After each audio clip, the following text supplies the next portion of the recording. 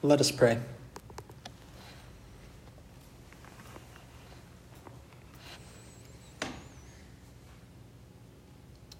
Father, Almighty, eternal Creator, we come to you knowing that you are our Maker, that we do not belong to ourselves, but to you. You are the author of all life. We pray you would give us life as we come to your word. In Jesus' name, amen. I want to begin by reading to you two quotations. The first quote is from Shakespeare's Macbeth. "Life's but a walking shadow, a poor player that struts and frets his hour upon the stage, and then is heard no more. It is a tale told by an idiot, full of sound and fury, signifying nothing."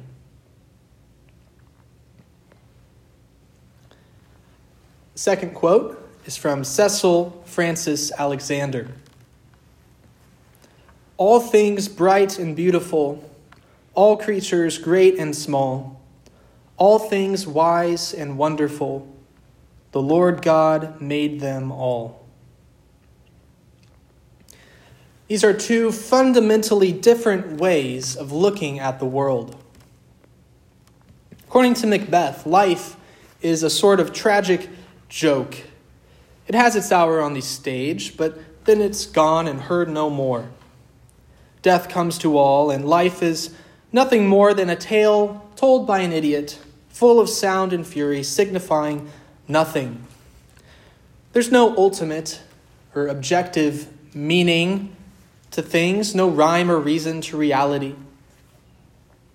If we were to put a more positive spin on this perspective, we could say that any meaning that exists is imposed on the world by man. The world itself has no meaning or significance in itself. Humankind chooses to give it meaning or value, or not. In the words of Planned Parenthood, "At the heart of liberty is the right to define one's own concept of existence, of meaning, of the universe, and of the mystery of human life." Or in the simpler words of Hannah Montana, "Life's what you make it." According to Cecil Francis Alexander, life is a gift of God the Creator. All things bright and beautiful, all creatures great and small, all things wise and wonderful, the Lord God made them all. If God exists, and if God made everything, then life is no joke. Its author is no idiot. And there is, in fact, a deeper underlying meaning to things. It's not just something we impose on the world. It's something we discover in the world itself because its creator made it with purpose. Meaning is built into things by God the Creator. And our task is to discover that meaning, to enter into that meaning, to live according to it. And that's what Genesis chapter 1 helps us to do. Genesis is a book of beginnings. It tells us about the beginning of the universe, the beginning of man, the beginning of sin and death, and the beginning of redemption. Genesis 1 through 11 are more universal in scope, dealing with matters that directly appertain to all men everywhere: creation, fall, flood, the dispersing of all peoples across the earth. Genesis 12 to 50 are more narrow in scope. They deal almost exclusively with God's dealing with a specific family, with 4 generations of a Middle Eastern family: Abraham, Isaac, Jacob, and Joseph. So those are the 2 major parts. Between those 2, you might think the more important part, the part that you should pay more attention to, is the one that has to do with the grand, cosmic, global events affecting all of mankind. But notably, there are 50 chapters in Genesis, and the author only spends 11 chapters on those matters. He spends 39 chapters on the life of the patriarchs. So, in the book of Genesis, the universal is simply a prelude to God's covenant dealings with Abraham. And the meaning of that is this: the God of Abraham, Isaac, and Jacob isn't just some lesser deity of minor significance, but rather he is the creator of all things and the only true God over all the nations. And through Abraham, he is going to realize his global purposes. Through his offspring, he will bring blessing to all nations. And so it is that the book of Genesis begins with an account of the creation of the world, the heavens and earth. It's a very well-known passage of Scripture, also a very controversial one, as it serves as the epicenter of debates about the age of the earth, science versus religion, evolution versus creationism. On and on we could go. And this chapter is indeed relevant for some of those debates. But we need to be careful when we approach a chapter like this that we're not simply bringing our own modern concerns and questions to it in a way that obscures what its concerns are. You see, if I spent this sermon arguing for a particular view of the age of the earth, or the particular view of the length of the creation days, I would have just barely skimmed the surface of what Genesis 1 is actually trying to say. Because more fundamental than simply how old is the world are the questions, why is there a world? And what does it mean? And where does it come from? Genesis 1 answers these questions of the meaning of reality by pointing us back to its origin in God's acts of creation. So we begin with verses 1 through 2.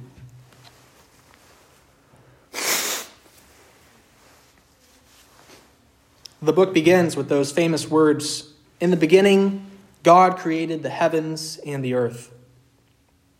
This seems to be referring to an initial act of creation prior to everything else that we read. Because in verses 2 to 3, the earth is treated as there already existing. The sun, moon, and stars don't show up till day 4. So I think heaven in verse 1 is the spiritual realm of heaven where God dwells with angels that he creates, while the earth is the material realm where man and other creatures would dwell.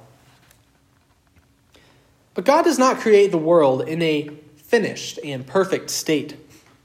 Verse 2 says that it was formless and void, and darkness was over the face of the deep. The world's been created, but is presented as though it were a sort of unformed mass, wholly covered with water, shrouded in darkness, and void of any life. But God's not going to leave it that way. Verse 2 ends with a statement, "The Spirit of God was hovering over the face of the waters." Something is about to happen. God is about to roll up his sleeves and get to work. You see, God in his wisdom decided not to create everything all at once in its fullest, most complete state. He created it in stages, step by step, improving it, making it better through a course of time, through a course of 6 days of creation. And then on the 7th, he ceases from his labors and sets that apart and blesses it. God didn't need to do it that way. He could have just snapped his fingers and everything was all created all at once. But in doing so, he sets the example for our own work week. As we work 6 and rest 7th, we are following the example God set for us first. We won't go through each day of creation sequentially, but instead I want us to notice a few features of this passage that will help us understand it as a whole. So here are 4 features of Genesis 1 that I'd like us to see. The first feature to notice is forming and filling. In the 6 days of creation, God is solving the problems that were mentioned in verse 2. Verse 2 says, the earth was formless and void. In days 1 to 3, God solves the problem of formlessness, separating and dividing, distinguishing things from one another. And in days 4 to 6, God solves the problem of emptiness by filling the realms of days 1 through 3 with creatures. So these two sets of days, 1, 2, 3, 4, 5, 6, map on to each other. Day 1 and 4 go together. Day 2 and 5 go together. Day 3 and 6 go together. Day 1, forming, God creates light. Day 4, filling, God creates the luminaries, sun, moon, and stars. Day 2, forming, God creates the expanse and separates the waters above from the waters below. Day 5, filling, God creates birds and fish. Day 3, forming, God creates land and plants. Day 6, filling, God creates land animals and man. The earth is formless and void, so God goes about bringing order to the formless and fullness to what is lacking. So that's the first thing to notice, forming and filling. The second thing to notice is the way, or rather the different ways that God creates. When we think about God creating, we think of God just speaking, and there it is. Creation ex nihilo by the word of God. And we indeed read of that in this passage, but there are actually various ways that he goes about his work of creation. So first we do have creation ex nihilo, out of nothing. We see that in verse 1, the creation of light from darkness, or the creation of the sun, moon, and stars in day 4. And this mode of creating emphasizes God's authority, sovereignty, and power. That he is able to simply call things into existence which do not exist merely by his word. But the second way of creating that we see in this passage is by dividing, separating, distinguishing, forming boundaries, bringing order to chaos. That's what God does in days 1 to 3. He calls light into being, but then he separates the light from the darkness, creating day and night. He separates the waters above from the waters below, creating the expanse of the heavens. And he gathers the waters into one place so that dry land may appear, distinguishing dry land from sea. When he creates plants and animals, he creates them according to their kinds. Remember hearing that as we read it? According to their kinds. According to their kinds. This shows us God is the one who gives things their order and structure, their shape and form. He doesn't just bring things into existence as an undefined glob, but he brings order to chaos by defining, distinguishing, separating things out according to their natures. The third and final way that God creates that we see in this passage is God creates through secondary causes. God creates through secondary causes. So in some cases, God creates by means of other created things. He doesn't just say, let there be grass in day 3, but he says, let the earth bring forth grass.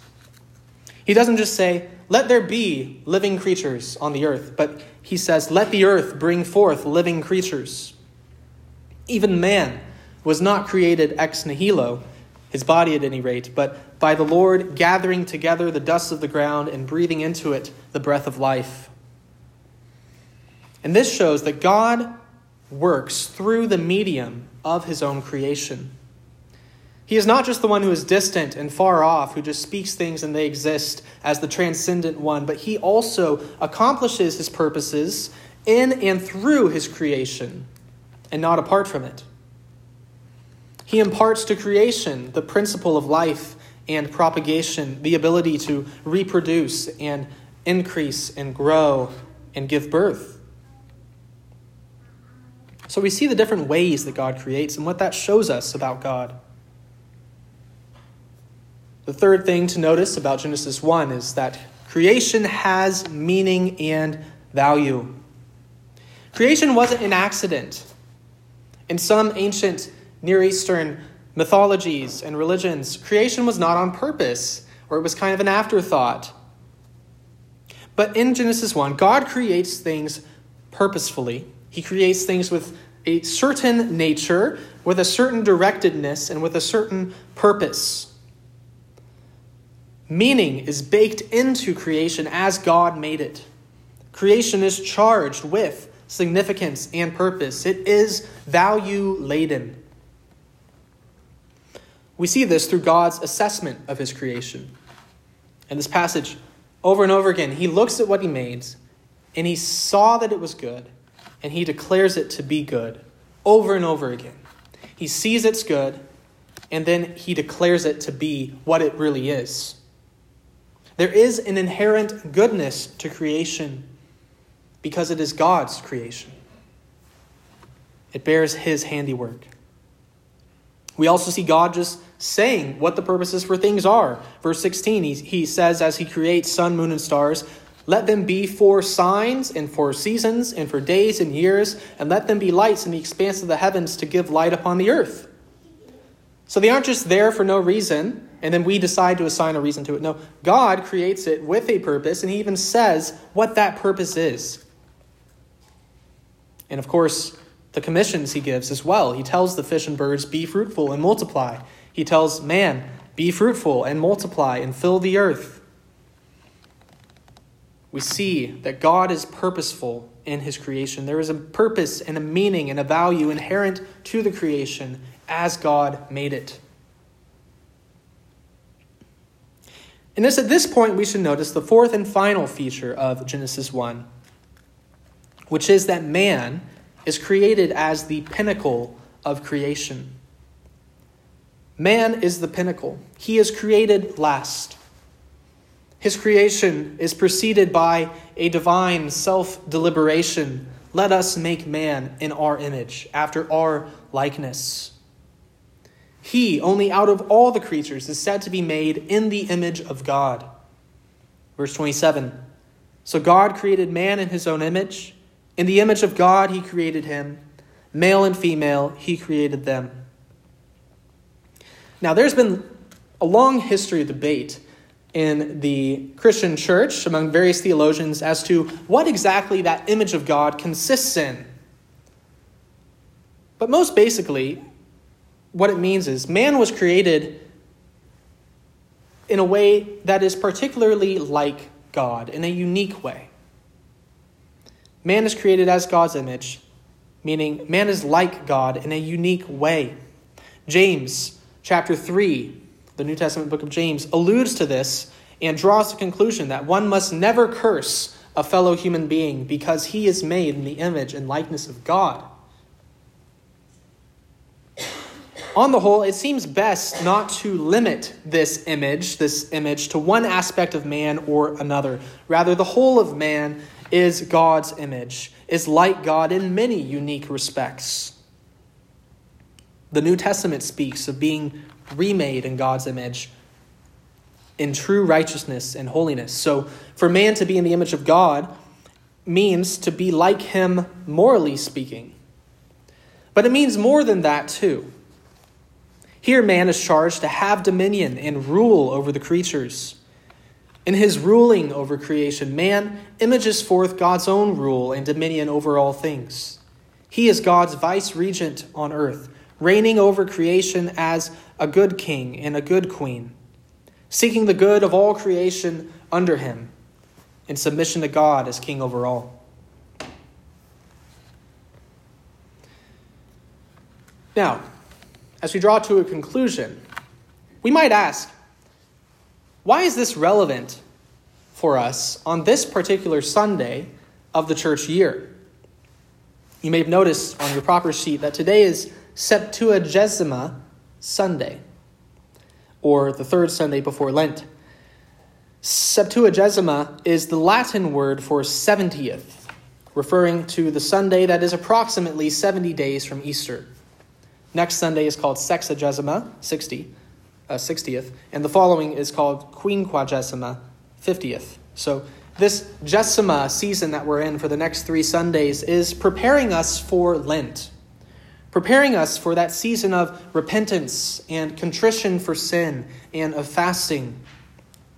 The Gesima season is transitioning us out of Epiphany and into a new season of Lent, which is itself preparing us for Easter. So why is Genesis 1 appointed this morning? One answer we might give is, well, for the rest of the year, these Sunday first lessons, the first appointed lessons for morning and evening prayer on Sundays, are going to just take us right through the Old Testament in more or less sequential order, skipping over certain portions to be sure. And Genesis 1 is simply where we begin. But I think there's more to it than that. I think those who put our prayer book together were very intentional about why they chose things to be the way they are. Genesis 1 reminds us that sin and suffering and pain are not natural to God's creation. They are not just the way the world works. Sin, suffering, and death are not natural or necessary to the very being of creation itself. Rather, sin, suffering, and death are an invasive species, like parasites that have latched onto something that came before them. And as we prepare to enter into a season of repentance and contrition and fasting, we do so remembering that God created everything good. As the collect that we will read in Lent says, He hates nothing that He has made. We live in a world that was created good by a God who is goodness itself. He hates nothing that He has made, and therefore He does forgive the sins of all those who are penitent. Genesis 1 teaches that everything created by God is good. All creatures, great and small, the Lord God made them all. And He created man in His own image to rule and have dominion over them in subservience to God. Man was created to rule creation under God as kings and queens under Him. But instead, we have usurped the throne of God in our sin, and thus our rule over creation has been frustrated. Instead of reigning, we have become slaves of Satan, sin, and death. Man encounters thorns and thistles, blood, sweat, and tears, and death.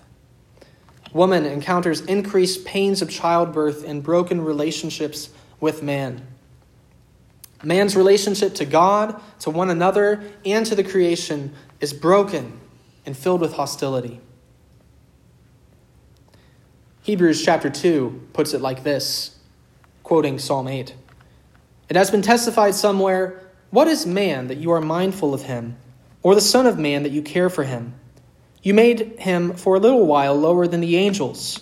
You have crowned him with glory and honor, putting everything in subjection under his feet." The author of Hebrews continues, "Now, in putting everything in subjection to him, He left nothing outside of His control. At present, we do not yet see everything in subjection to Him. But we see Him who for a little while was made lower than the angels, namely Jesus, crowned with glory and honor because of the suffering of death, so that by the grace of God He might taste death for everyone." Jesus is the new man. Jesus is the new Adam, the one who fulfills the creation mandate. He submitted Himself entirely to the will of His Father in obedience. He exercised dominion over creation, calming storms with a word, casting out demons and sicknesses, and bringing health and healing. Christ was fruitful and multiplied. "Verily, verily, I say unto you, except a corn of wheat fall into the ground and die, it abideth alone. But if it die, it bringeth forth much fruit." Jesus was fruitful and multiplied through death, like a seed going into the ground, dying so that He might bring about new life, life for sinners like you and me. He bore our judgment and our rebellion and gave us His righteousness. He was crucified, died, and was buried. But then He rose again from the grave. And when did He do this? Luke chapter 24, verse 46 says, "On the third day, in accordance with the Scriptures. You might wonder, where did the Scriptures say Jesus had to rise on the third day? And we might look back to the days of creation. On the third day of creation, the earth brought forth vegetation, the first fruits of creation. And on the third day after the crucifixion, Jesus arose again from the grave, the first fruits of a new creation. The seed died, but then it brought forth new life. And that seed has multiplied. We too have been born again by the seed of the word of the gospel. Jesus is the great sower who has planted his seeds of life in the world. And the Holy Spirit plants those in our hearts so that we might bring forth fruit for God. You have uncreated yourself through your sin and rebellion. But come to Jesus and be recreated by his grace and righteousness. You have unmade yourself through sin, departing from God, and in so doing alienating yourself from yourself, turning away from your own nature, running away from the good creation he placed you in, from reality itself. You have unmade yourself through sin. So be remade by his grace. Turn from your sin and repentance and to Christ in faith. He will restore what has been ruined, renew what has grown old, remake what has been destroyed, and enliven what is dead. Because you see, that work of God in your heart, causing you to repent and believe and turn to Jesus, is like being created all over again. It's as though God once more calls out, "Let light shine forth out of darkness," and it does. He shines in your heart to give the light of the glory of God in the face of Jesus Christ, and you are never the same. You belong to Jesus now. You are a part of his recreation. The Lord who made all things is the one who will restore all things from its state of sin and destruction. And he will not stop until he has made all things new. Let us pray. Lord Jesus, we praise you that you have created us. Lord, you are the Word through whom all things were made.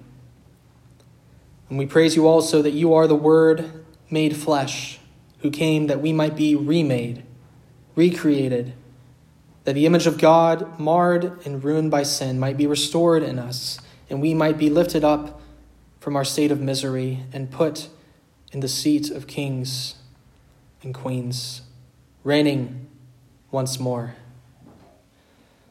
Lord, we praise you for this grace. Give us hearts to receive it always. Shine your light of the gospel into our dark hearts all the days of our life, and grant that we would walk in this faith and bear fruit for you. In your own name we pray. Amen.